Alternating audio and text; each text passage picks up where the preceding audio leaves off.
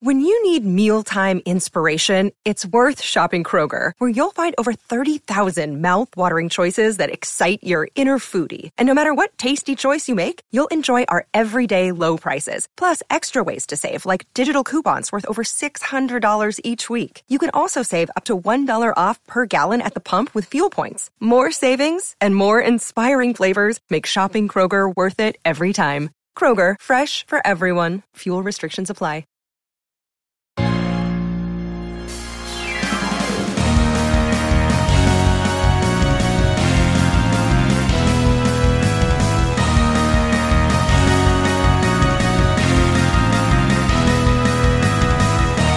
Welcome to the Supreme Resort Land v. World, a podcast about Disneyland and Walt Disney World, and which is the Supreme Resort.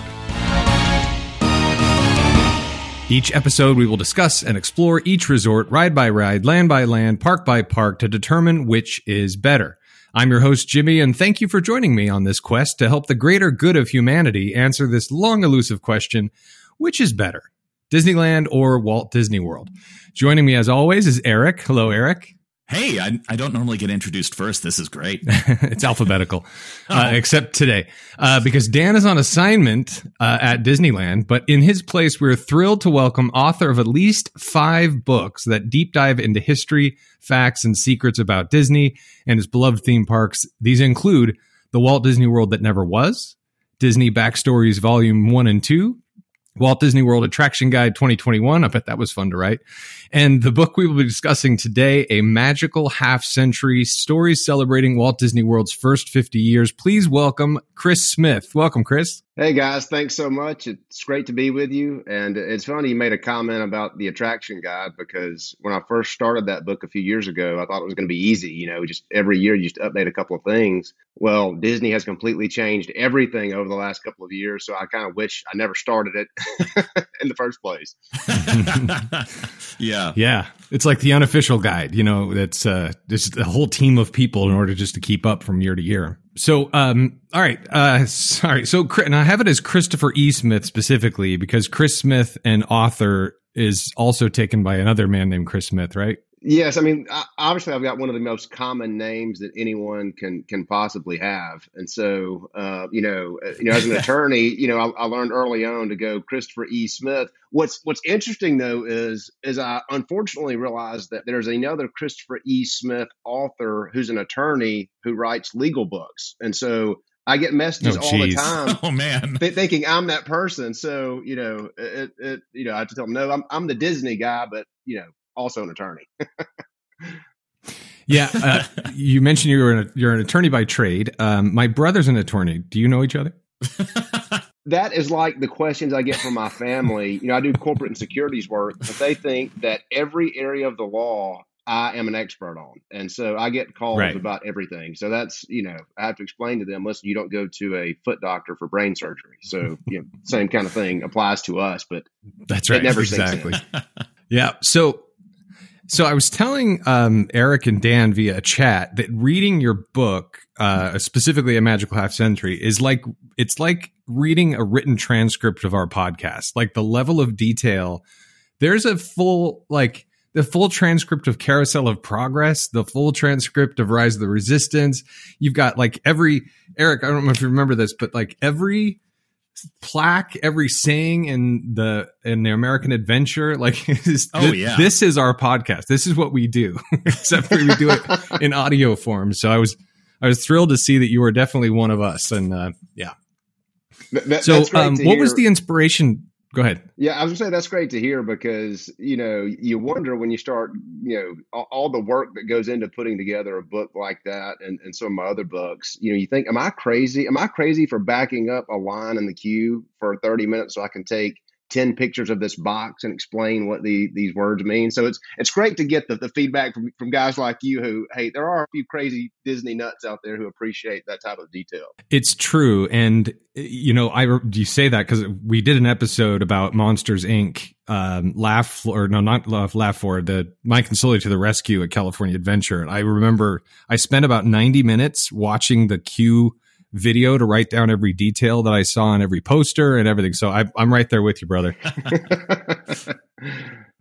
So what was your inspiration for doing this? Like what got you started with writing these books? I think really it just kind of starts with a love for Disney. I grew up. I'm about to be 45, so I grew up, in the 80s and 90s, and from the very beginning, I was a Disney Channel kid. Right, my dad had one of those monstrous satellite dish receivers in our yard, and I thought it was the greatest thing ever that I got to watch, Disney movies and cartoons and shows all the time. Well, when I was 7, I got to take my first trip to Walt Disney World. And, people think I joke when I say this, but man, it was really an event that completely changed my life, because as a small kid from a very small town in rural Alabama, getting to step inside, these lands and be immersed by all of these things where it made you feel like anything was possible. And these stories and these movies that you saw, you got to kind of be a part of those. It was just a really important, trip for me. And that just kind of, just grew and grew and grew, like I'm sure it did for you guys over the years. The more trips I took, the more I started really digging into, more than just the rides and just the restaurants and just the shops, and wanting to learn more about the history of the parks. And my wife probably wishes that I never took that first trip, because it kind of fueled this obsession, so many years later. And had the idea, as you guys know, I'm an attorney, and just really thought for a long time, hey, what if I wrote a book about Disney? That would be fun. It'd be kind of cool. And had an idea for a topic that really I thought was extremely interesting. The Walt Disney World that never was. So stories about different attractions and lands that never came to be. That I was like, man, this is a great topic. This is the type of stuff that I talk to my friends about, and it really hadn't been covered out there in kind of one source. And so I really dove in, spent a couple of years researching, writing, and I'll just tell you, one of the things I'm good at is stating the obvious. And writing a book is hard. It is way harder than I ever thought it could be. But was able to do that and put it out there, and just got an overwhelmingly positive reception from that book. And that was all the justification I needed to dive into further topics. And I'm sure, as you can pick up on from my book titles, I love history and I love Disney. And so a lot of the things that I do combine those two things, because the history of the Disney parks, both Disneyland and Walt Disney World, which I primarily focus on, is just fascinating. So many incredible stories. And so, several years later, many books have been out there, many more in process, and certainly have no intentions of slowing down anytime soon. Well, that's great to hear. And yeah, it is pretty remarkable. I remember even in this book, reading about the Sleepy Hollow and Sleepy Hollow's relationship with Disney World, and remembering when we recorded the Liberty Square versus New Orleans Square episode, and just being absolutely riveted with the Sleepy Hollow snacks is modeled after the author's house, and across the street with the piano shop, music lessons by Ichabod Crane, all that stuff was just absolutely fascinating. So that's how your book starts. And I'm like, this guy gets it. I love this man.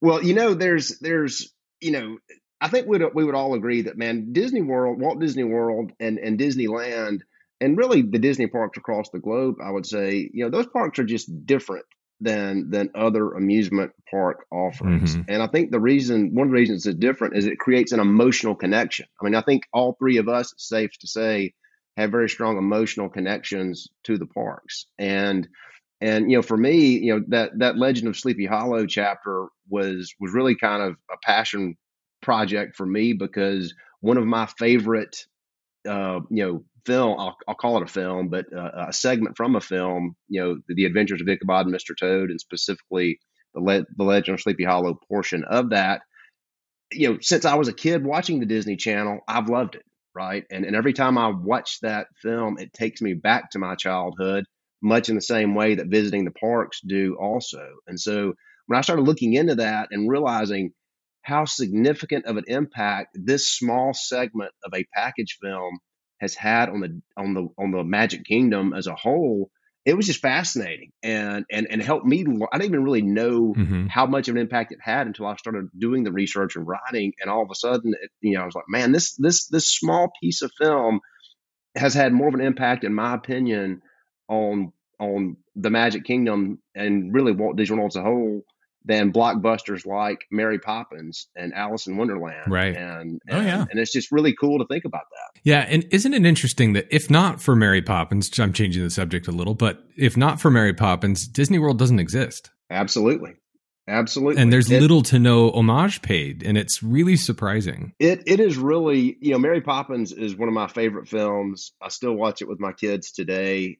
Just a beautiful, beautiful film. And, if I'm playing armchair Imagineer like I always do, I just can't figure out why there's not something there to honor that film. And I'm sure you guys, there's always been the announcements and the rumors about additions to Epcot, the United Kingdom Pavilion, getting something, more than the little tributes that are kind of hidden there.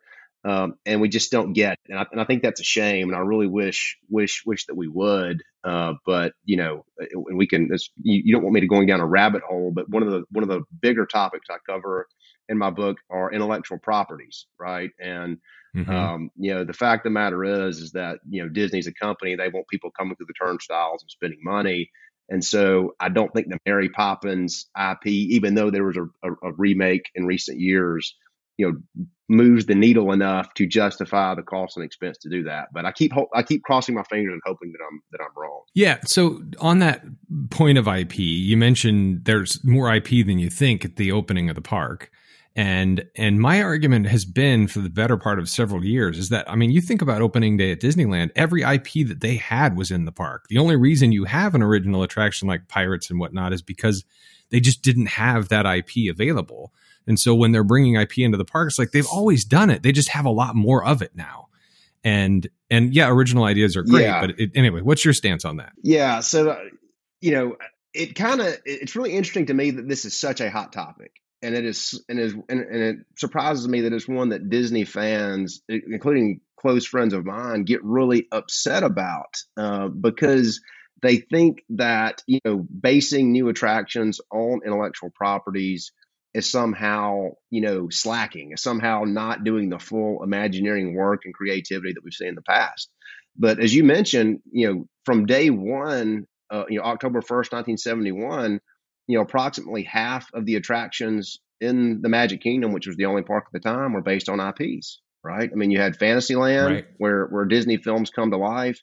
You had Frontierland with Davy Crockett, tributes and references. It was very impactful even then.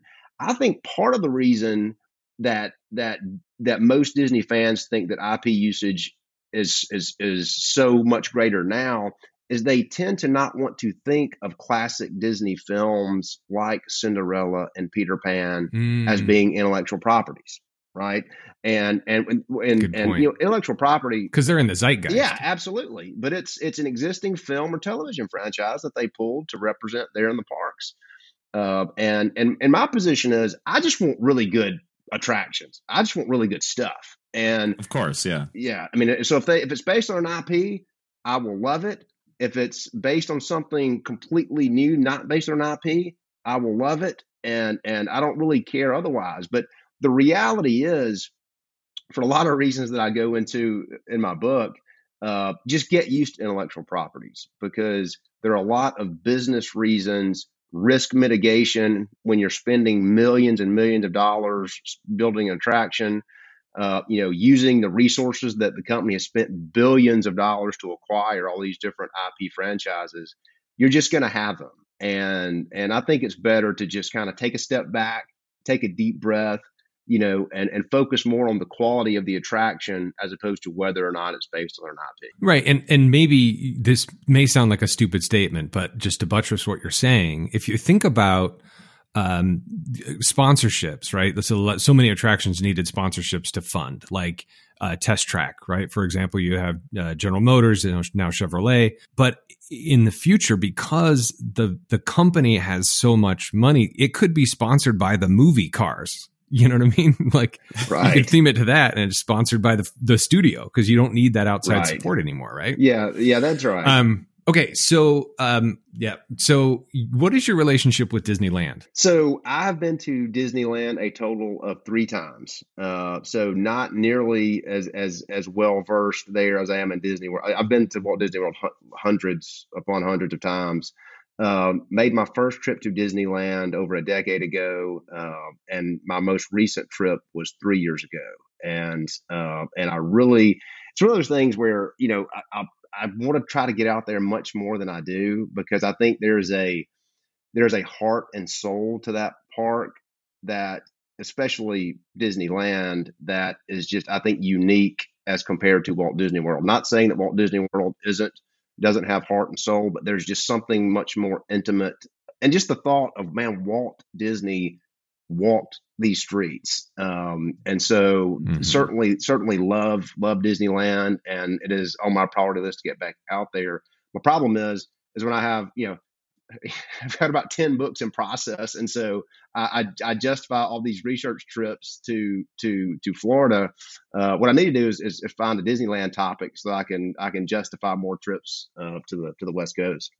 Yeah, good luck finding an original Disneyland topic that hasn't been written about. But it's interesting that the Disneyland fans, and just an observer, I grew up at Disneyland. I worked there. I now sort of grew up. My second half of my life is at Disney World. So I'm legitimately trying to figure out which is better. And I think ultimately the answer is it depends on what you're trying to do. But it was interesting that you, first time going to Disneyland, could feel that, so sort of feel that history and nostalgia. Because as people famously call it, it's the world's most famous regional theme park. And yeah, the intimacy is really interesting. But yeah, that was one of the things about the podcast. We can't use Walt touched it as a reason why this thing is better, because the casual fan doesn't know or doesn't care. Right. Right. And I think when you start having debates like that, I mean, they're a lot of fun, but I think you hit the nail on the head. It all depends on kind of what you're talking about. Right. I mean, if you're wanting to go, if a family or group is wanting to go for a trip and just hit as many different attractions as they can, well, obviously Walt Disney World is going to be the choice, because there's just a lot more parks and stuff to do. But what Disneyland does, they do it extremely well, especially with some of the things that they've done recently. And for me, if I'm asked to pick a favorite, of course I'm going to pick Walt Disney World because it's the place I've been to the most. But right. I think the right answer is both. Or how about Tokyo Disney Sea? I mean, so yeah, that's a good point. That's a whole other podcast, my friend. But so speaking of that, and this sort of, I found this today, and I think you would appreciate it, because I think this would effectively potentially be in one of your future books, and maybe this is the idea for your Disneyland book. I have a new appreciation for the Avengers campus. Like, when we went there, been there a couple of times. The PIM test kitchen is cool. It's just real loud. It's there's not a lot going on. But I found that there's some really interesting detail, just like Imagineering always does, that I just didn't see. There's a wall. Now, obviously this land used to be Howard Stark's motor company. It was like a whole complex of machinery and factories and stuff that's been taken over by Tony and made an Avengers campus. So there's a wall that has a big mural. I think Spider-Man comes and does meet and greets. It turns out Miles Morales painted that mural, who's becomes Spider-Man.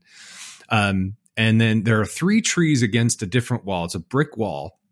2 trees on either side of this main massive tree in the middle. I mean, it's significantly larger. Behind that tree is a cow tongue, which is like a term used for drainage on the side of a building. It's like a spout coming out. And there's green ooze coming out of it, and a sign above that says danger gamma radiation. So that massive tree that just happened to be planted there has been given a story that it's bigger because it got gamma radiation. And then there's in the PIM test kitchen, in the condiment section in the corner, there's a giant ketchup and a giant mustard that clearly PIM particles have affected, made it a lot bigger. And those ketchup and mustard bottles are from Bountiful Valley Farms, which was great. And it says established 2001. And Chris, if you didn't know, Bountiful Valley Farms was that part of the park when it opened in 2001. And then what else? The soda machine, there's giant soda cans with all the spouts coming into the soda machine. And they have these, like sandwich bag clips, like you get on a bag of buns or whatever, those little plastic clips. On it's an expiration date usually. And the one on the left is April 6th, which is Paul Rudd's birthday. And the one on the right is August 5th, which is Evangeline Lilly's birthday. Like that stuff that's why I do this.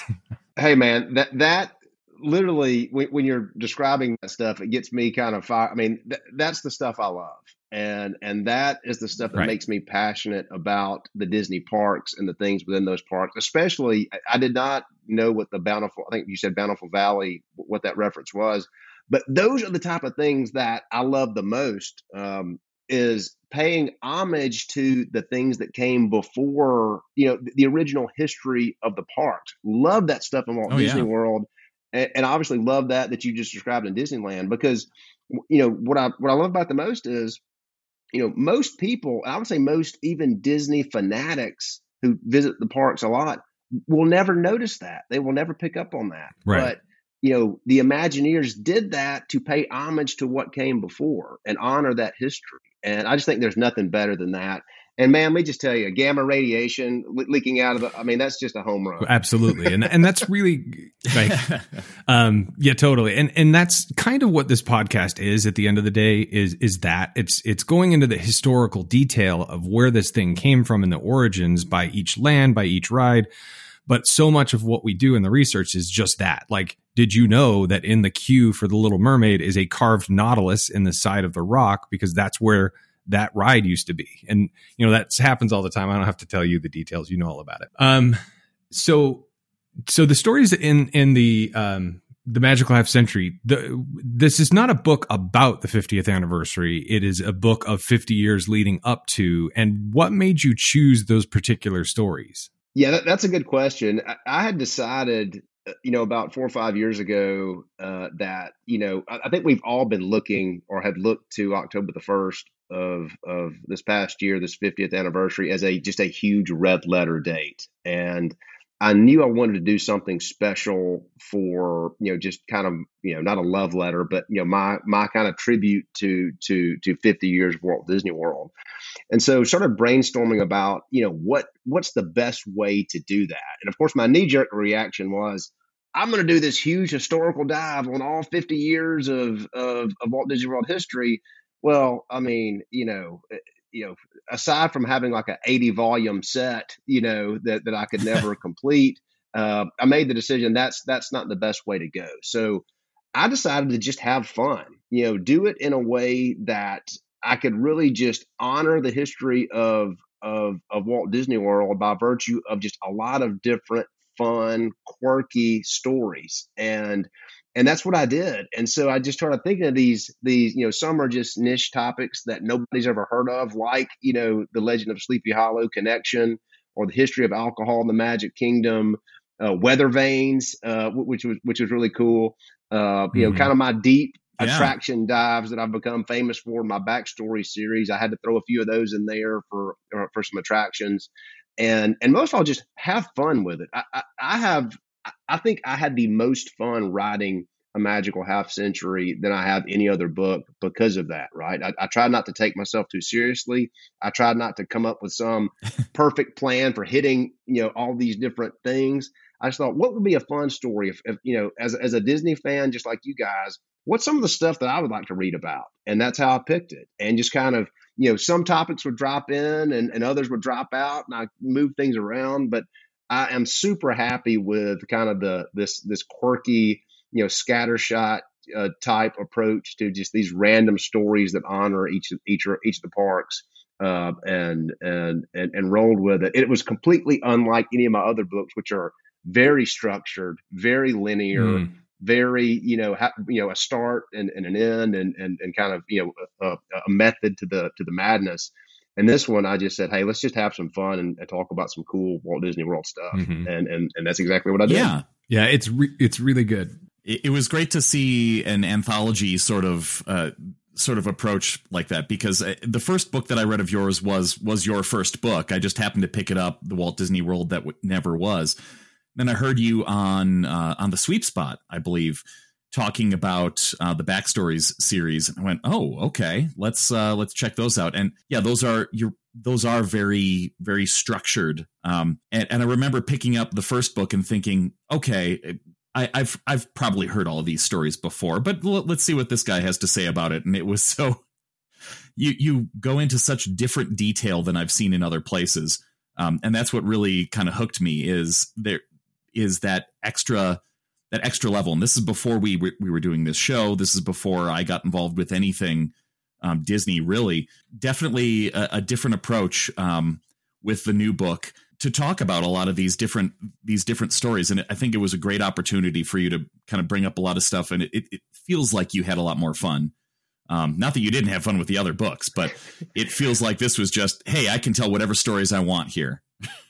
Yeah, that's right. And that was my approach. And I'm sure you guys know this from my Backstory series that's ongoing now, but I love writing those books. But man, you want to talk about a lot of work. I mean, it really is, and listen, it's not like I'm going to the coal mine, right? I'm going to Walt Disney World and, right. and riding these rides over and over and walking these streets. But it is very, labor intensive, and the volume I'm working on now is for the studios, and it just takes it's just a heavy lift. And I love doing it, but I kind of took a break from the studio's backstories to finish the magical half century. And it was just a lot easier, a lot more fun. Just kind of sit back and let's tell a story versus, because I'll tell you guys this, you probably know more than most.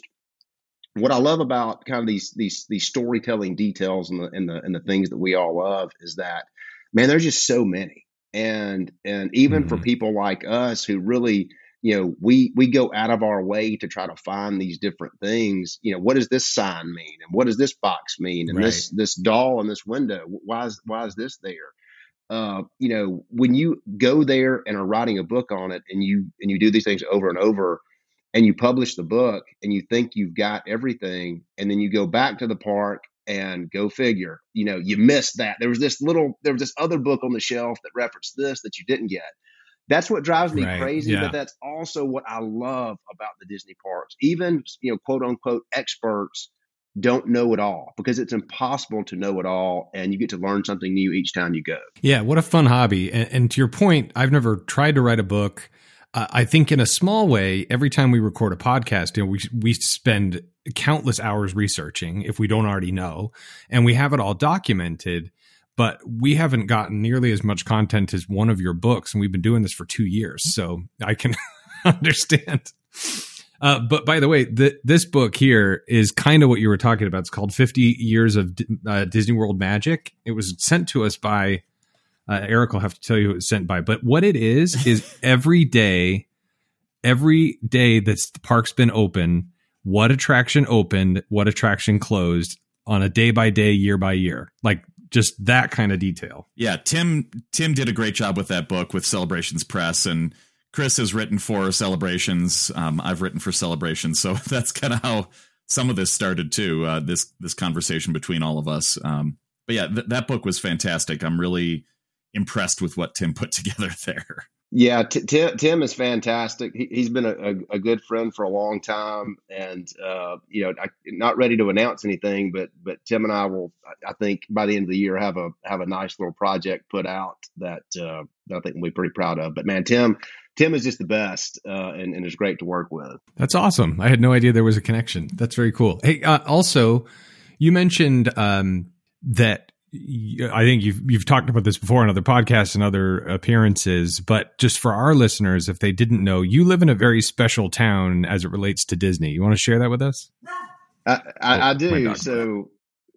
So I live in a very small town of 58 people called Mooresville, Alabama, and it is the oldest incorporated town in the state of Alabama, and all the houses are pre-Civil War or immediately post-Civil War. A lot of just really cool history here, and And just the little bit of Disney trivia nugget is that the somewhat underwhelming 1995 live action Disney film Tom and Huck was filmed here because of kind of the historical appearance. JTT. That's right. And so, Yeah. I work in Huntsville, Alabama, which is the largest city in the state, and Mooresville is about 20 minutes from there. But my wife and I decided we wanted to raise our kids like Tom Sawyer and Huck Finn, and what better place to do it than in a place where it was filmed. And so, very cool place. There you go. I was at Space Camp a couple weeks ago. That's right. Yes, Space Camp is a wonderful experience, and it's probably what Huntsville is most famous for. And I'm glad you got to do that. I wish we could have gotten together and had a drink and talked Disney crazy stuff. It would have been more than one drink. Just knowing what I know about you now, it would have been. We'd still be there. So the other thing. You'd mentioned that you like to run, and I want to hear about your Run Disney experiences. My only experience, and then Eric can share his, was the Disneyland Paris half marathon in 2 years ago, I want to say. And that was your only Run Disney? My only ever, yeah. Oh, okay. That's kind of how I got into a lot of my my Disney doing things related to Disney before I was. When I started getting into Run Disney, I was just reading books and just gorging on all the Disney content out there. And then suddenly, after I started getting obsessed with Run Disney, my wife and I were doing, we got to get that coast to coast medal. Let's go to Disneyland for the first time. And that's when things really started to change for us, is getting more involved once we got interested in that. So yeah, it's been I guess it's been a few years since most people have done a Run Disney event, but but you'd said something about the dopey. Is that where you do every, like the 5K, 10K, half and full marathon? Because that sounds pretty dopey. Yeah, that's it. So I've knocked out 5 dopies, and actually this past year was the first one I've had to miss in a while. It drove me crazy that I had to do that. But I will say I run, but I'm not a runner. I can cover a lot of distance, but I'm no cheetah out there. But that's what I love about the Run Disney events, is they're so user friendly. They're so welcoming to people of all, physical abilities, and it's just really a ton of fun. And never thought that I would have done as many events down there as I have, but it's now become, a yearly tradition in January that we head down and I do the dopey. And the hardest part, man, is just the getting up so early, right? I mean, these Run Disney events they start so early. So you have to get up at like 2:30 in the morning to get on a bus and go stand in a parking lot that can be freezing or extremely hot, depending upon the year. And by that fourth morning of the dopey, I mean, if you guys were to see me, I mean, you would think that I had, a bottle of Jack Daniels and, and a cigar right before I met you, because I look brutal. But it is a ton of fun. There's just something about running in the Disney parks. And I really don't do any races other than Run Disney races. I just do a lot of them. And it's become a nice, fun tradition, and I really enjoy it. I would encourage anybody who is even thinking about running any type of distance, to give Run Disney a chance. Right, you're going to get down there; they're very welcoming. The average pace requirements are very generous, and so it's a great thing if you're looking to get into running. It's a great thing to try. Yeah, it's a great motivator, and a 16-minute mile is very accessible to a lot of people. I think I agree. It's a great way to get involved and do something that's a little. It seems like it can be. It's a big accomplishment, really, to even complete a 5K if you've never done something like that before, and to do it inside a Disney park. That's an amazing incentive. It's a great carrot to dangle in front of yourself. Like, okay, I'm gonna do it. I'm gonna get healthy enough to do this, and it's made a big difference in my life for sure. Yeah, what I didn't understand when I ran it, because I'm not running to win any medals. I knew I'm not going to. My average race pace is between 9 and 9.5 minutes, and for 13 miles, I'm like, I'm not going to stand in line to take a picture with this character over here. No, I gotta go. It's got to end at some point. It's funny you say that because for whatever reason, even though I've run a lot of these, I run about the same pace that you do, and so there's really no risk. I'm gonna get swept because I'm not hitting this requirement. But I get this nervous energy that I think if I stand in line for a character, that I'm gonna get swept, that I'm not gonna finish. Even though it's totally. Mathematically, it's just not possible. So I just keep zooming by them and just I cannot bring myself to stop. Yep. The only time I've ever taken a picture with a character was at the last race that was ever at a Disneyland park, the Avengers half marathon. I was dressed as Doctor Strange, and there was no line, and I took a picture next to Doctor Strange, and I kept going. Otherwise, I have that same exact feeling. Oh, I can't stop. I'm not even going to stop and take a selfie in front of, Mickey's Fun Wheel, but let's just keep going. All right. So moving on, I want to talk about, I have, 14 pages of questions for you, but we need to get to the main topic. So, but just a couple of rapid fires. But before I do, I ordered your book a couple of weeks ago and I got it 2 days later. And the printing date was the day it shipped. Do you know anything about that? Is this like T-shirts where you just custom printed? It is. So it's a print on demand, right? And so, they queue it up, they get the order, they print it. And when I talked to my publisher about that process, it made me really nervous because I didn't want people ordering my book and getting it 4 months later.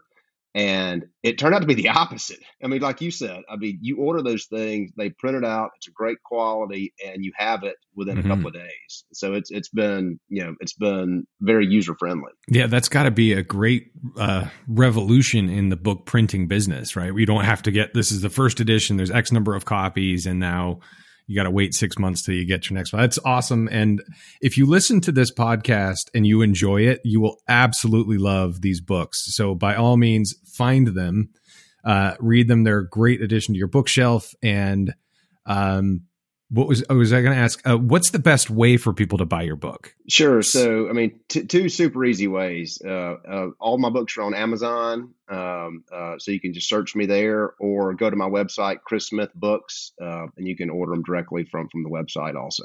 Awesome. All right. Well, you're not free of us yet unless you're done with us, but I just wanted to get that plug I'll go out of the all way. Day.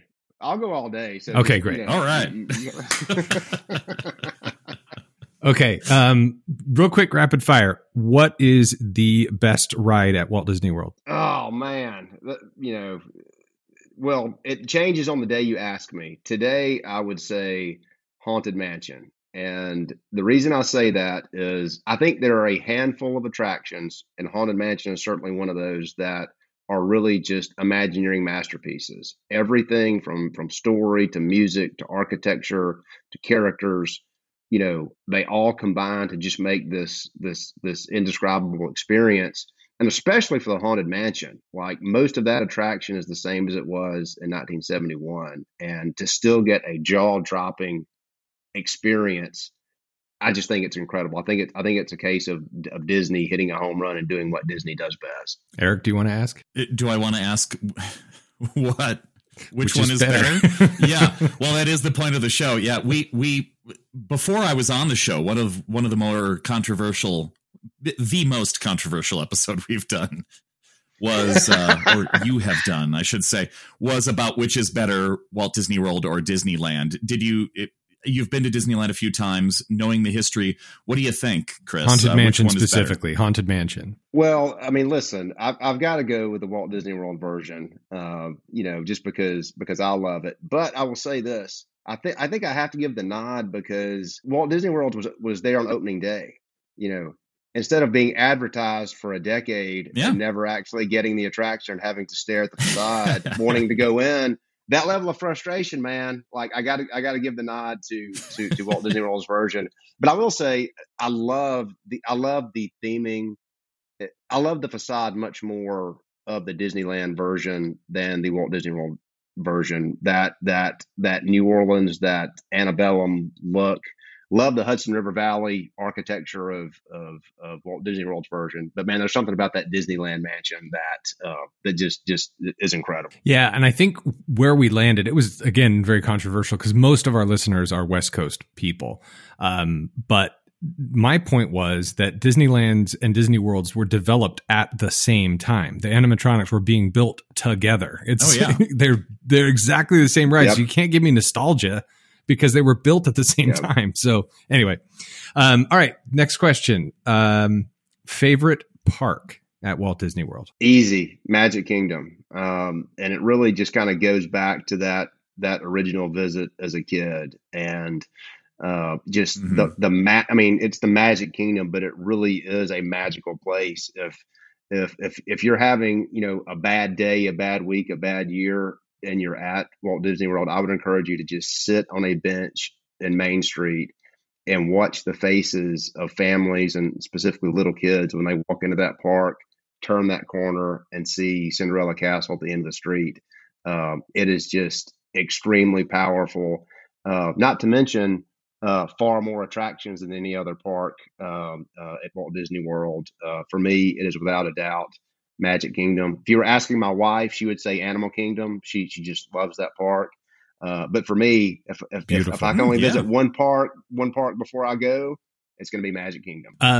So just taking a couple steps backwards, you'd mentioned you went to Disneyland for the first time, and that sort of reveal of the castle is so impactful at the Magic Kingdom. What did you think walking into Disneyland? What was your first impression? I loved it. It was beautiful, but the stark difference in sizes of the castle, I knew, right? I knew because I'm a nerd. I study this stuff. I knew the differences, feet wise, but seeing it in person, I was like, wow, this is much different than what we have at Walt Disney World. It's no less impactful, no less impactful from a wow, this is great standpoint, but it was a bit shocking. And just Disneyland as a whole, I kind of felt like I was in Bizarro World, right? Because everything seemed familiar, but everything was so different. Right. I've been to Walt Disney World so many times before that. I was having a hard time just processing what I was seeing. Yeah, I've been to both so many times. And before I move on from that, I think Tony Baxter said, Disneyland hugs you, Walt Disney World consumes you. I think that's a favorite quote. But anyway, so I've been to both, maybe equal number of times. And I grew up first half of my life with one, second half of my life with the other. So far, I guess second half of my life. But anyway, and I'm now vacation planning for fun with Concierge, who's our sponsor. And I'm talking to people about Disneyland, and I'm conflating the two. I'm like, we just go down Main Street, turn left at Casey's Corner. Wait a minute. It's so hard to keep track in your mind. Like you said, you're walking down Main Street at Disneyland. That should be there. What? Anyway, I'm done. Favorite resort at Walt Disney World. What is the best resort? As in hotel? Man. Yes. So my personal favorite is Wilderness Lodge. I just love the rustic feel, the warmth. And it's just very relaxing and very just, you can get away from the madness of the parks and feel like you are relaxing. But let me say this, and if you'd have asked me this, 5-6 years ago, I would have never said this, but the Contemporary. I never liked the look of the Contemporary, but staying with kids, being able to walk to the Magic Kingdom. Another day is here, and you're ready for it. What to wear? Check. Breakfast, lunch, and dinner? Check. Planning for what's next and how to save for it? That's where Bank of America can help. For your financial to-dos, Bank of America has experts ready to help get you closer to your goals. Get started at one of our local financial centers or 24/7 in our mobile banking app. Find a location near you at bankofamerica.com/talktous. What would you like the power to do? Mobile banking requires downloading the app and is only available for select devices. Message and data rates may apply. Bank of America NA, member FDIC. Whether you get a theme park view or a lake view, wonderful views from the rooms. So I've really come around on the Contemporary also. Yeah. And you'd mentioned hotels that are all in one building, which technically Polynesian and Grand Floridian don't follow that, right? Yeah. Or do you put that in the same category? No, I'm gonna give you something controversial here. Not a big fan of Grand Floridian or Polynesian for that reason. I like being able to stay in the, if I'm going to go to get a drink or go to the restaurants, I want to be in the same building, and just not, my family loves Polynesian. They love it much more than I do, but man, let's be honest. You stick me in any Disney resort, I'm going to love it and have a good time. Yep. Very true. Hear, hear. Hear, hear. Your attention, please. Oh, my siestas are getting shorter and shorter. Oh, look at all the people.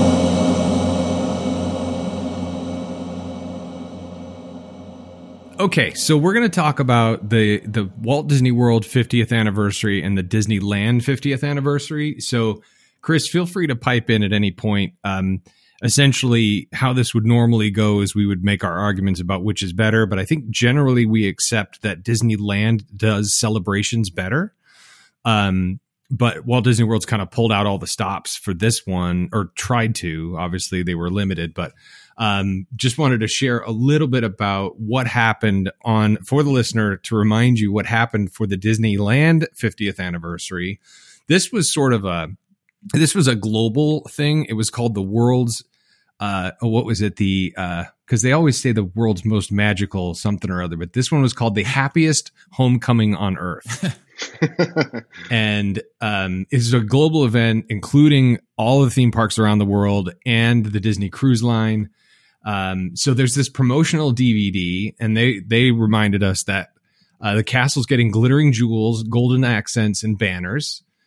There was the Remember Dreams Come True fireworks that Julie Andrews narrated. And like, I remember watching this show, and I'm on Main Street, and the audio quality, the surround sound, and they're playing like tracks from the attractions. It's wonderful. My favorite fireworks show at Disneyland ever. It's a great show. Yeah.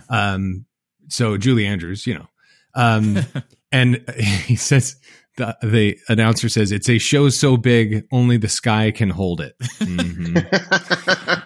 They had Disney's Parade of Dreams, the DCA Pixar Block Party Bash. That was before Disney acquired Pixar. And Buzz Lightyear Astro Blasters was going to open 2005. And it was a Walt Disney Pictures presentation of a Pixar Animation Studios film, Toy Story 2. Remember that, when they used to have to, couldn't just say Disney Pixar. It was a Walt Disney Pictures presentation of a Pixar Animation Studios film, Toy Story 2. That's what that ride's based on. Very complicated stuff. That's back right. Then, yeah. There was a newly designed Space Mountain, the Disneyland exhibit, the first 50 magical years in the Lincoln Theater, where there was a thing by what's his name, Steve Martin. Remember that? No, you didn't, because you weren't there yet. Right. Then there was this collage thing. It was the happiest faces on Earth. It was a picture collage of guests over the years in 30 displays representing Disney animation. So like, there's a big mural of Little Mermaid, but Little Mermaid was made up of pictures of families vacationing at Disneyland for the previous 50 years. Was this the display where you could text in your own pictures throughout the day, or was that a separate? I don't know if the technology was there yet, Okay. But I'm not sure. Okay, so that was the promotional video for the 50th. Then there was a rededication ceremony where Leanne Rimes sang "Remember When." You've heard this at the end of shows at Disney World, Chris. I'm not going to sing it for you, but it's Leanne Rimes, and it was written by Richard Marx. And it so sounds like it, but it's that. You know what I'm talking about, Eric and Chris. What show? What that song ends like it closes out a show, and I don't remember. I think I can. I know I've heard the song. Most likely on Spectrum. That one. Yes, exactly. Okay. Anyway, so the opening ceremony of the Disneyland 50th anniversary, which was not July 17th, I think it was in May. It was opening ceremony. So Leanne Rimes sings her song, and then Bob Iger, new CEO, comes out and does a little kind of stiff speech. And then Art Linkletter comes out and does a thing because he was there on the first day. And so the celebrations all around the world. So Tokyo Disneyland did something called Rock Around the Mouse Show, and it was set in California in the 1950s. Disney Sea unveiled Raging Spirits roller coaster, which was the first loop roller coaster to ever be at a Japan Disney theme park. Hong Kong Disneyland is going to open later that year. Disneyland Paris released Space Mountain Mission 2, which, that's lame because the first one was really good. And then the Disney Cruise Line, they introduced Western U.S. voyages, while Disney World imported Lucky the Dinosaur. And then also Lights Motors Action Show was imported. Soarin' was imported from California, and they built Expedition Everest. So all the parks got into love. And then after all that, then Eisner comes out and speaks. This is a couple years after he's retired, but he was a lot more charismatic than Iger at the time. And then, of course, Christina Aguilera sings When You Wish Upon a Star. Julie Friggin Andrews, who's the official ambassador for the 50th, she does a speech. Alan Silvestri closes out with a musical tribute. And that's just a short summary of how Disneyland celebrated their 50th anniversary. Well, yeah, I mean, that's a lot of good stuff. Yeah, I was going to say, I don't like Walt Disney World's chances, and we can get into this. I was actually there for the actual 50th this year. And there were some really good things and some really disappointing things also, but they went all in for Disneyland's 50th. And, so I don't like my home park's chances at this point. Well, it's just Disneyland just does a better job. And here's why. I think it's because the people who are going there get that special nature of the park and its origins with Walt Disney. I mean, they give out pins every July 17th. You could go to Disney World on October 1st of any given year, and you'd have to tell the cast members that it's their birthday. Anyway. Good point. Yeah. Now, all of that said, there is a fair amount. Disney really did roll out quite a bit for this year. Previous celebrations, we've talked about it on the show before, like the 40th was pretty underwhelming. 25th, we had a cake castle. I mean, that was pretty impressive. That was real smooth. Went great. I enjoyed the cake castle. I have been on record saying that before. I will say it again.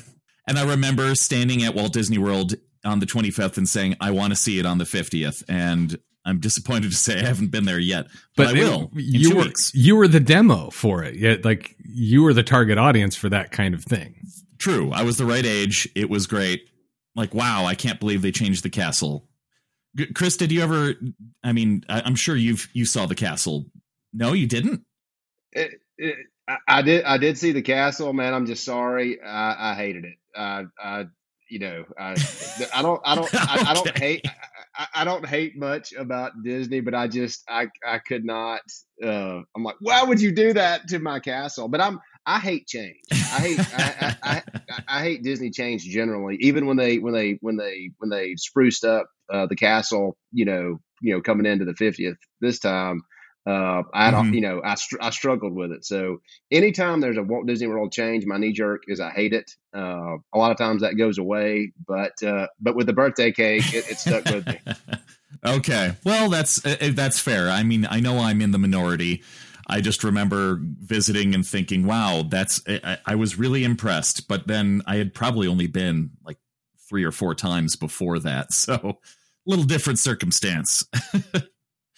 But yeah, so this year, like you mentioned, they did for this anniversary, I should say, they did quite a lot of, they added this large 50th medallion on the front of the castle, and they did a similar color scheme change to what they did in Disneyland, which, most people aren't super excited about the color changes, although they are much more vibrant, I suppose. So let's talk about the 50 golden statues, a bunch of golden idols to our favorite Disney characters scattered around all 4 parks. Now, Eric, if this was one of Chris's books, he would have listed all of them. Did you list all of them? I did not. I could have. If I had a little more time, I probably would have. But most people don't enjoy us just listing names on air. Reading, different situation. Let's hope so. So any thoughts? I mean, they look pretty. I mean, they're cool looking statues. And I like the aspect of walking around and trying to find all of them around the parks. Not that they're particularly hidden, but I think it's kind of a cool concept. Yeah, Chris, I think this sounds like something that you would have done. Have you done this? Have you spent time searching for all of them? I have, only because I feel like my backstory series for the Magic Kingdom is already out. But for the other parks, I feel like I have to list, what these statues are and where they are. And I'll say this, when I first heard the announcement, my knee-jerk reaction was, I'm not too excited about this. But when I got in the parks and I thought they did a really nice job. I thought they're really cool kind of, picture opportunities, and it's nice to kind of have some additional Disney character tributes throughout the park. I don't know how long they will last. I think I have a feeling that in a few years they'll remove those out, but it is a fun little add, I think, to all the parks. Have you been documenting what you found, and do you have it listed somewhere? For the studios, I do, just because that's the one I'm closest. I'm nearing the finish line on that one. Great. Oh, all right. So next thing that I made note of, commemorative pressed coins. Some people are really into the pressed coins at Disney parks, and we have a whole slew of new pressed coin opportunities around, including at the resort hotels. So just tons of new designs all over the place. Jimmy, do your kids collect those at all? Chris, your family collect the coins at all? No, my kids don't collect them, but if we're waiting for a bus, sometimes I have to fire down to get one, to appease the kids. But that's one area they never really got obsessed with in terms of trying to collect a lot of different kinds. Okay, I know my nieces are super into it, and I'm looking forward. We're going this summer, and I'm sure they're going to be all over it. So let's talk more about some of the show aspects here. First up, the Beacons of Magic. They're practically castle shows or night spectaculars. Each park has a new sort of projection effect on their weenies, as it were. So Magic Kingdom, they've got this pixie dust sparkle effect on Cinderella Castle. Epcot Spaceship Earth, I think, has gotten the most attention because these things that originally people were saying looked like pop lights have been an amazing new addition. Multiple colors. They've got a synchronized music show. Hollywood Studios, Tower of Terror. The projection effects make it look like an actual hotel, like it's not ruined for a short period of time, which is kind of a bizarre concept. And then the Tree of Life at Animal Kingdom has fireflies and other effects all over it. Jimmy, Chris, have you seen these so far? I haven't been yet, so I've just watched video, and they all look pretty impressive. I haven't, but yeah, Chris, how do you feel about the Epcot Spaceship Earth? It is absolutely incredible. It's obviously gotten a huge positive reaction. It is kind of, it's really hard to describe. I mean, it's one of those things where you have to be there and see it, but I think it's so well done and so great that it's almost like an attraction or show experience. I mean, if you're going to Epcot, you have to be there and see it. It is wonderful. The other parks, I thought they were really well done and really beautiful. But man, the Epcot version, for whatever reason, on Spaceship Earth, it's a must see. You guys have got to get there and see that, because it is really incredible. Yeah, that one I don't think is going away soon. But so, Chris, the other thing that Eric had mentioned were the weenies of the park, and you didn't flinch or bat an eye. So I assume you understand what that means and the origin of the word weenie. Oh, absolutely, man. Come on. I'm no rookie now. I know that one well. I'm sorry. I didn't mean to insult you, sir. I apologize.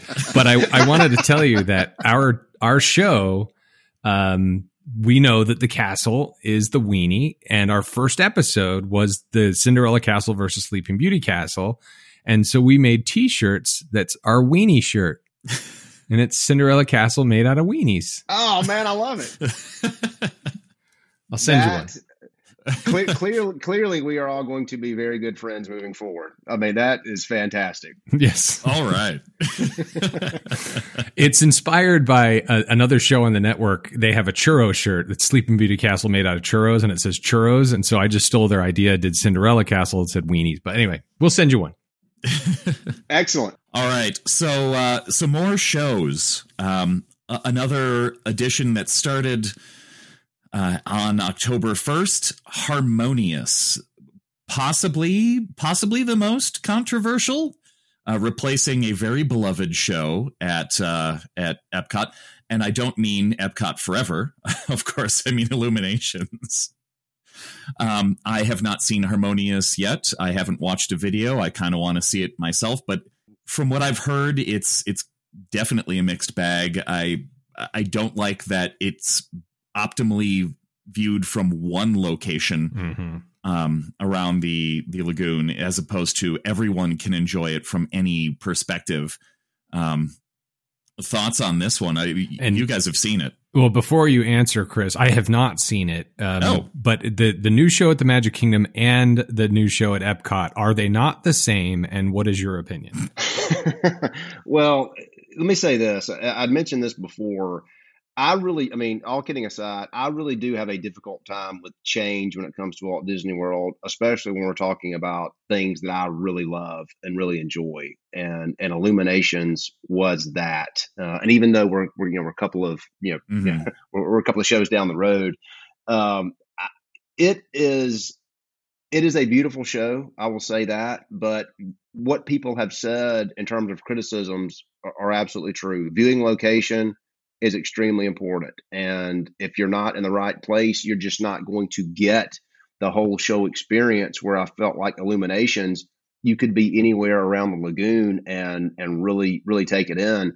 But the worst part, and again, this is, I hate to sound like one of the general Disney complainers, but man, these barges are just humongous. And in a way that I described, sure, that you can't really describe the Epcot Beacons of Magic without seeing it in a good way.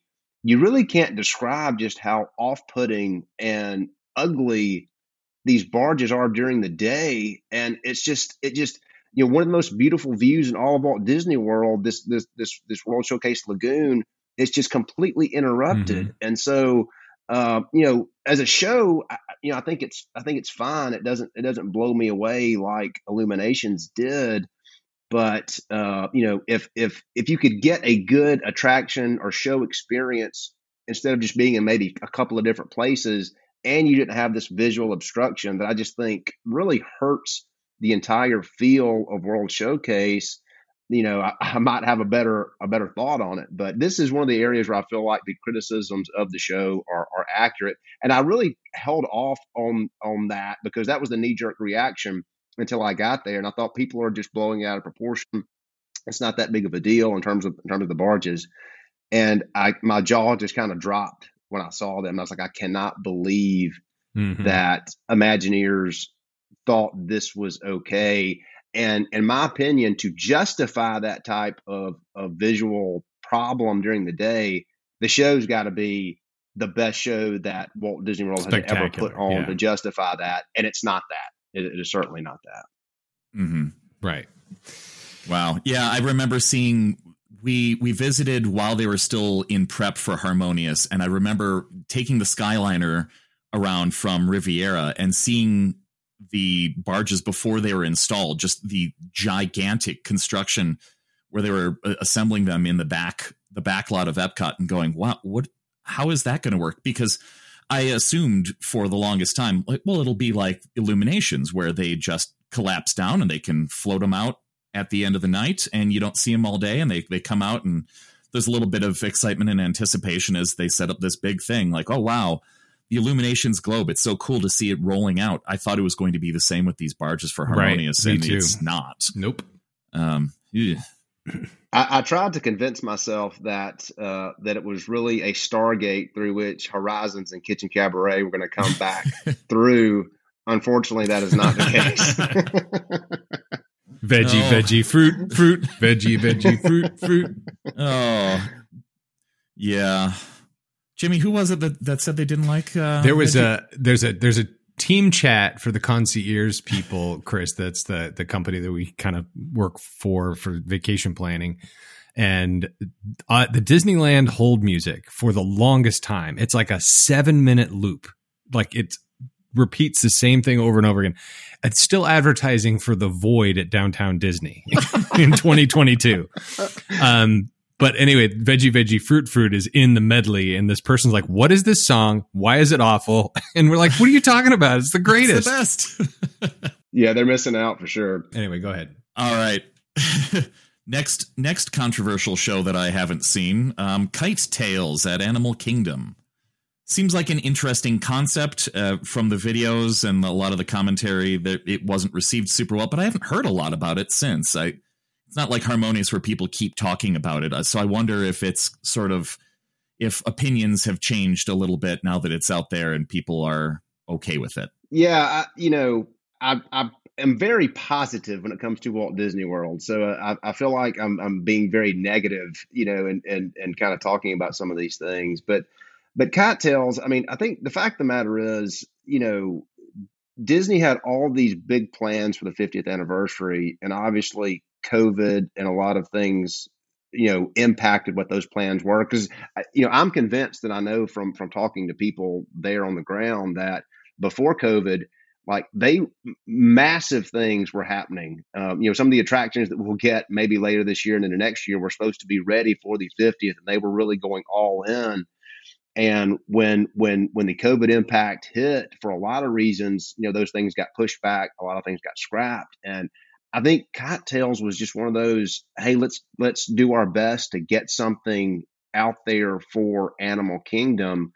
Now, having said that, I think it's kind of fun. It's definitely not something that I would spend a lot of time waiting for. But I think it's a fun experience.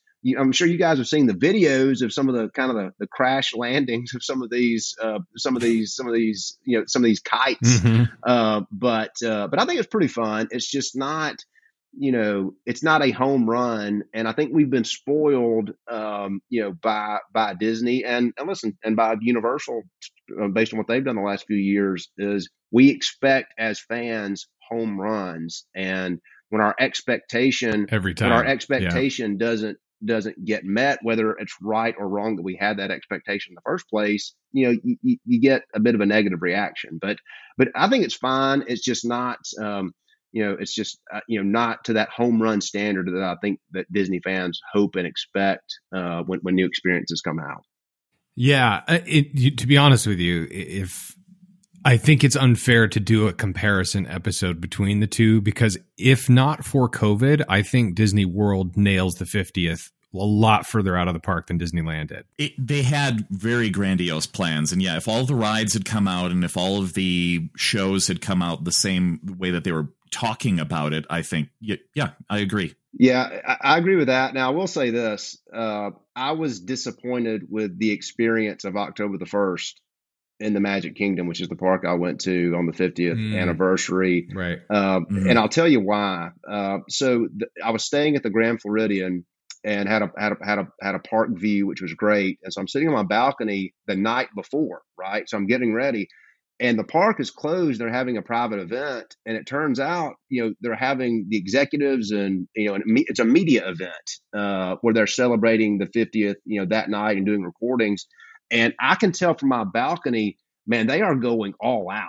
Huge shows, concerts. I mean, just tons of effort put into that. So I'm thinking, man, the first, when the general public gets in there, average Joes like me, there's no telling what they're going to have.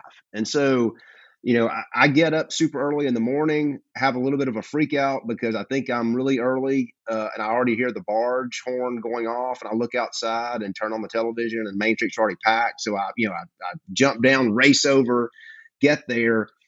spend 2 hours on Main Street waiting for the park to open, expecting that there's going to be a massive opening show, right? There's going to be like this major big deal. Right. And to that point, they had not brought the opening show back. So I will admit that having an opening show to begin with, that's a solid move, but nothing was mentioned about the 50th.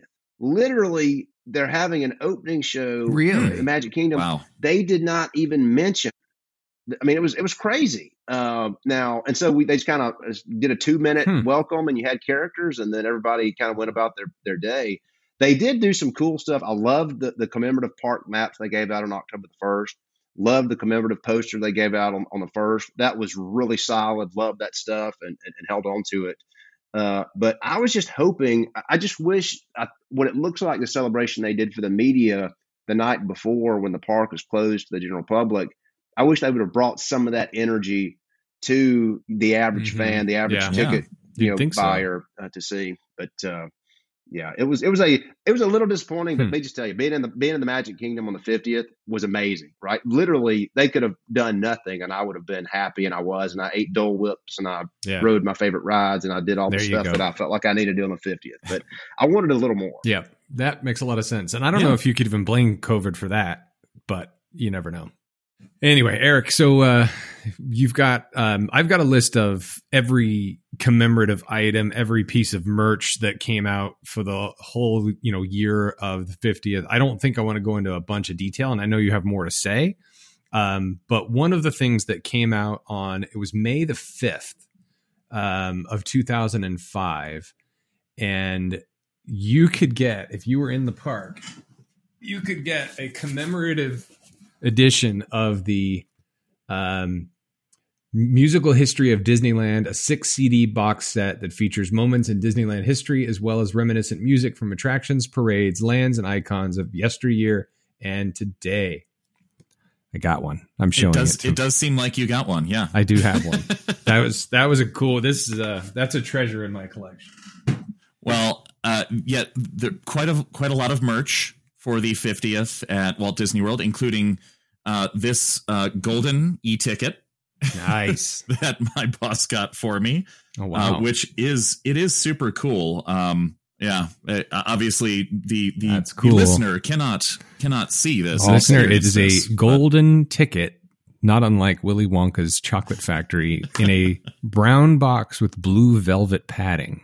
It is a wooden box, not just brown. It is wood. It's actual wood. It is actual wood. It's wood. Wood-themed wood.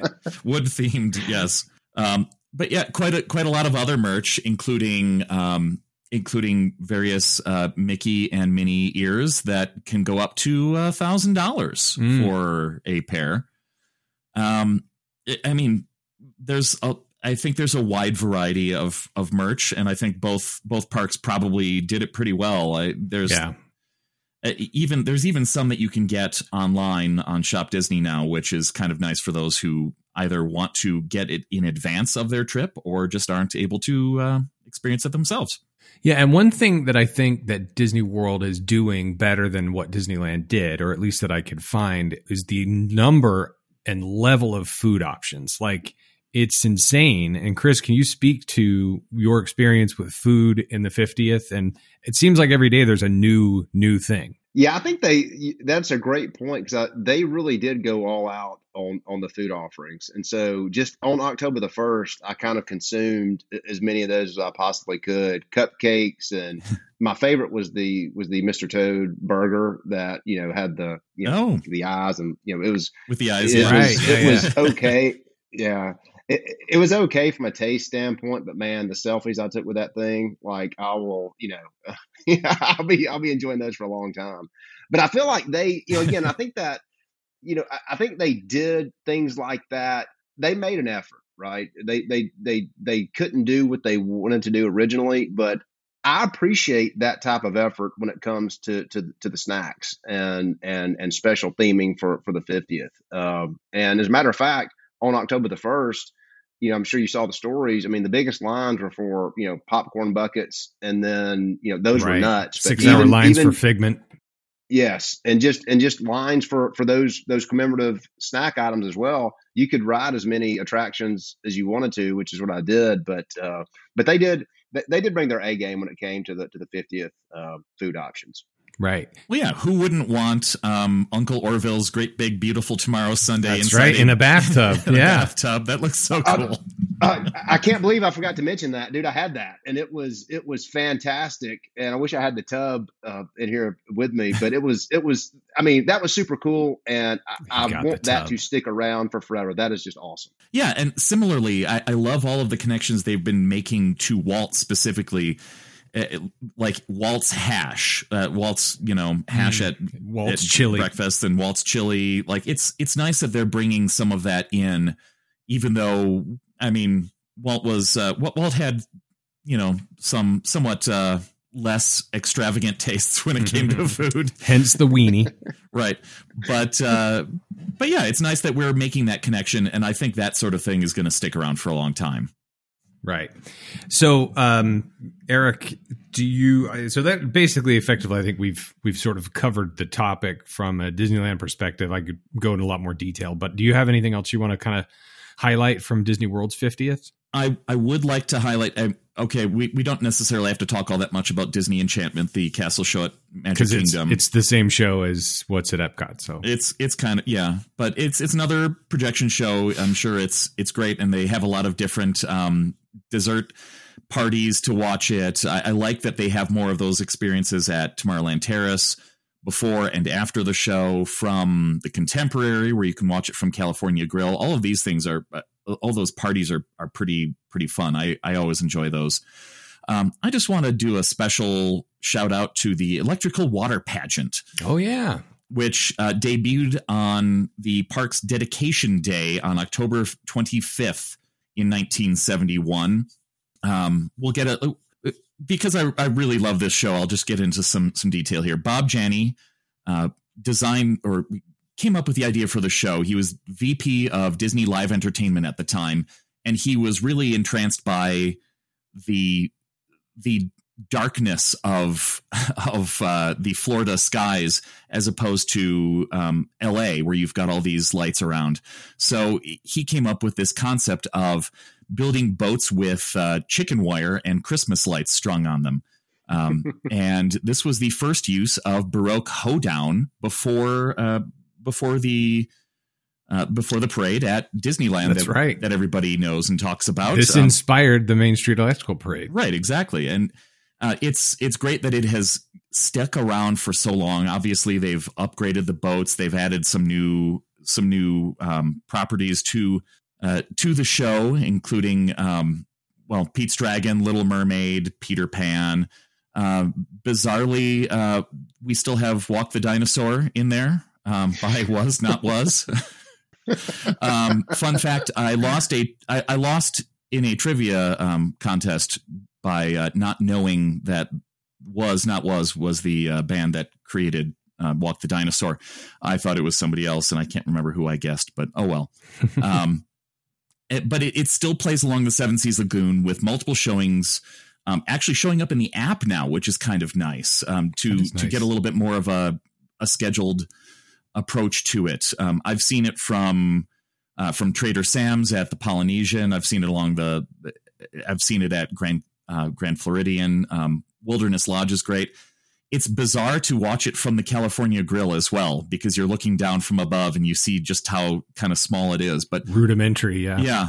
It's just such a great thing, and I'm so happy that they brought it. They keep bringing it back, and it's never glowed away forever. They just keep it around, and it continues to delight at least me. I assume plenty of other guests. Not like the Main Street Electrical Parade, where it glowed away forever, and then they sold all the light bulbs, and then like a couple weeks later, it's at Disneyland Paris. Right. Ship it overseas. That's right. Yeah. So, anything else you want to highlight? Not particularly. We've kind of talked about the rides. They were like Guardians of the Galaxy was supposed to be out. Tron was supposed to be out. We did get Remy's, which is nice. That New France area is really, really nice. And we've got an extra restaurant in there, and the a new creperie. ride. Yeah. So Chris, the it's kind of sad. I mean, having this conversation would have been a lot more fun. Obviously, if we were together, that'd be more fun. But also, there's so many things that could have been that we don't want to spend a lot of time on because it's depressing. But I think overall, Disney World probably did it better. And I wanted to get your take on the 50th anniversary in general, and when Tron is going to open, and what's the over under. Man, I really wish I knew the answer to that. I mean, so for the 50th, you can't help but feel a little bit of disappointment based on what it could have been. Understanding why things didn't, we didn't get all the big impact attractions and things that we thought we were going to get. But it was just, people had been pointing towards the 50th for Walt Disney World for forever, including me. Yeah. And, just making sure I could get down there. And I think I mentioned this before. I think a lot of it just, again, goes into expectations, right? And when you set your expectation level so high, rightly or wrongly, and something doesn't meet it, you feel a little disappointed. Now, I kind of lived my best life the day I was there to celebrate it, and obviously the celebrations have been going on for a while now. But we got some good stuff. They made it as fun as they could without the big spend on some items.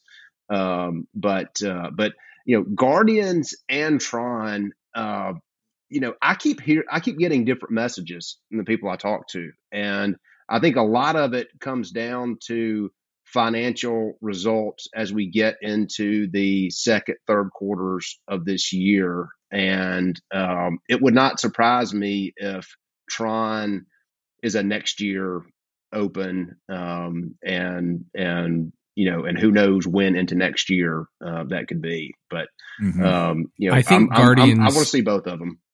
Yep. I think Guardians is this summer, right? They've already announced that. They're already hiring people. Obviously the cast is together for filming the third movie. I think that stuff's done. I predict Tron October 1st. It's next fiscal year, but it's still in the 50th. Well, it is 18 months long, this 50th anniversary. So I think they could deliver by then. I hope I'm wrong, but I would take the over on that. I think it'll be... I think it'll be, if it's this calendar year, I think it'll be closer to the holidays, but I hope I'm wrong. Yeah, no doubt. All right, cool. Well, I think that sort of sums it up, and we'll just respect your time and let you go. We've got a couple other things to talk about. Like, for example, we have other shows on our network like Ears Up, which is about Disneyland. It's Chris, I joke, it's a podcast about Disneyland hosted by people who hate Disneyland. And then there's Ears Up in Depth, which is about Disney news. And then there's Bantha Beskar and Bantha Milk, Banter Beskar and Bantha Milk. It's a Star Wars podcast. Of course, The Supreme Resort, which you're listening to now, the best of all. And second best is Scraping the Vault, which is a podcast about straight-to-video Disney sequels, where we just finished our Dealer's Choice trilogy of movies. We did the Rankin Bass, Rudolph the Red-Nosed Reindeer in December. We did Mulholland Drive by David Lynch in January, and we just recorded Encanto for February. So we do a deep dive analysis of all these movies. Usually, Chris, it started with, the second Aladdin, and then goes in release order of all the straight to video sequels, which are awful, but we have deep dive breakdowns of those. Also, we work with Concierge. Like we'd mentioned, Concierge is a Disney vacation planner service. They do everything for you. I just vacation planned last night for somebody going to Disneyland. We booked the vacation package. I will help them with their dining reservations. We did their theme park dining. We worked with different options of should it be an on Disney property resort, et cetera. We kind of weighed all of their different family challenges, and we landed at a hotel that was reasonably priced. We ended up getting it for less than she could have gotten it on her own. So that's Concierge. You can reach us at 856 Our Ears. And then, rate and review us. I think we do a good show. And if you like Chris's books, you should like this podcast, and vice versa. And yeah, you can contact us. I'm Jimmy at earsup-podcast.com. That's Eric at earsup-podcast.com, or ejohnson at concierge.com. And then Chris Smith. Yeah. Chris Smith is at Gmail, yeah? That's correct. ChrisSmithBooks@gmail.com. Awesome. Well, thank you so much for your time, Chris. It was just an absolute joy talking to you. I really sincerely, and you can tell me this off camera, but really want to connect with you outside of this podcast. And inevitably we're going to be at the parks at the same time. So I'd love to get together and like try to out nerd each other. That'd be really fun. Hey man, absolutely. We will, there's no doubt we will make that happen. And I just want to say thank you guys for doing what you do, right? I think a lot of people don't realize how much time and effort and preparation and work it takes to put out content like you guys put out content. And, and as a Disney fan, being able to hear what you do and add some Disney joy to my life each day when I hear those, man, I really appreciate it. And I know there's a lot of other people out there that appreciate it, and love talking to you today. And there's no doubt a friendship has been struck, and we will be in communication regularly from here on out. Agreed. And I noticed on your website, you've been on a lot of podcasts. So I've got a question and a follow-up question. What is the best Disney theme park podcast, and why is it the Supreme Resort? Well, there's no doubt it's this one, right? I mean, clearly, when you, I will honestly say this, rarely do I get on podcasts with people who are truly as obsessed about Disney details and secrets and things like that the way that you guys are. I mean, even when we were prepping before the show started, just references that all of us got that, that if I drop that even with in conversation with normal Disney fans, they don't get. So y'all are definitely my kind of people, and I'm a fan.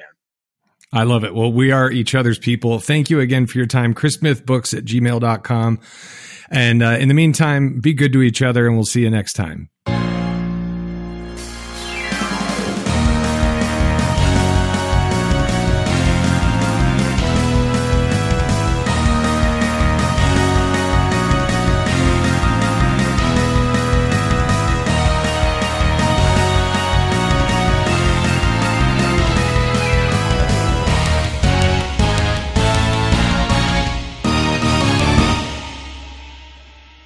I forgot to mention that one of the actual anniversary Disneyland Resort items was Sleeping Beauty doll by Marie Osmond. By Marie Osmond? Yeah. It was the first of 3 series of princess dolls. Anyway, I could go on. I'm not going to.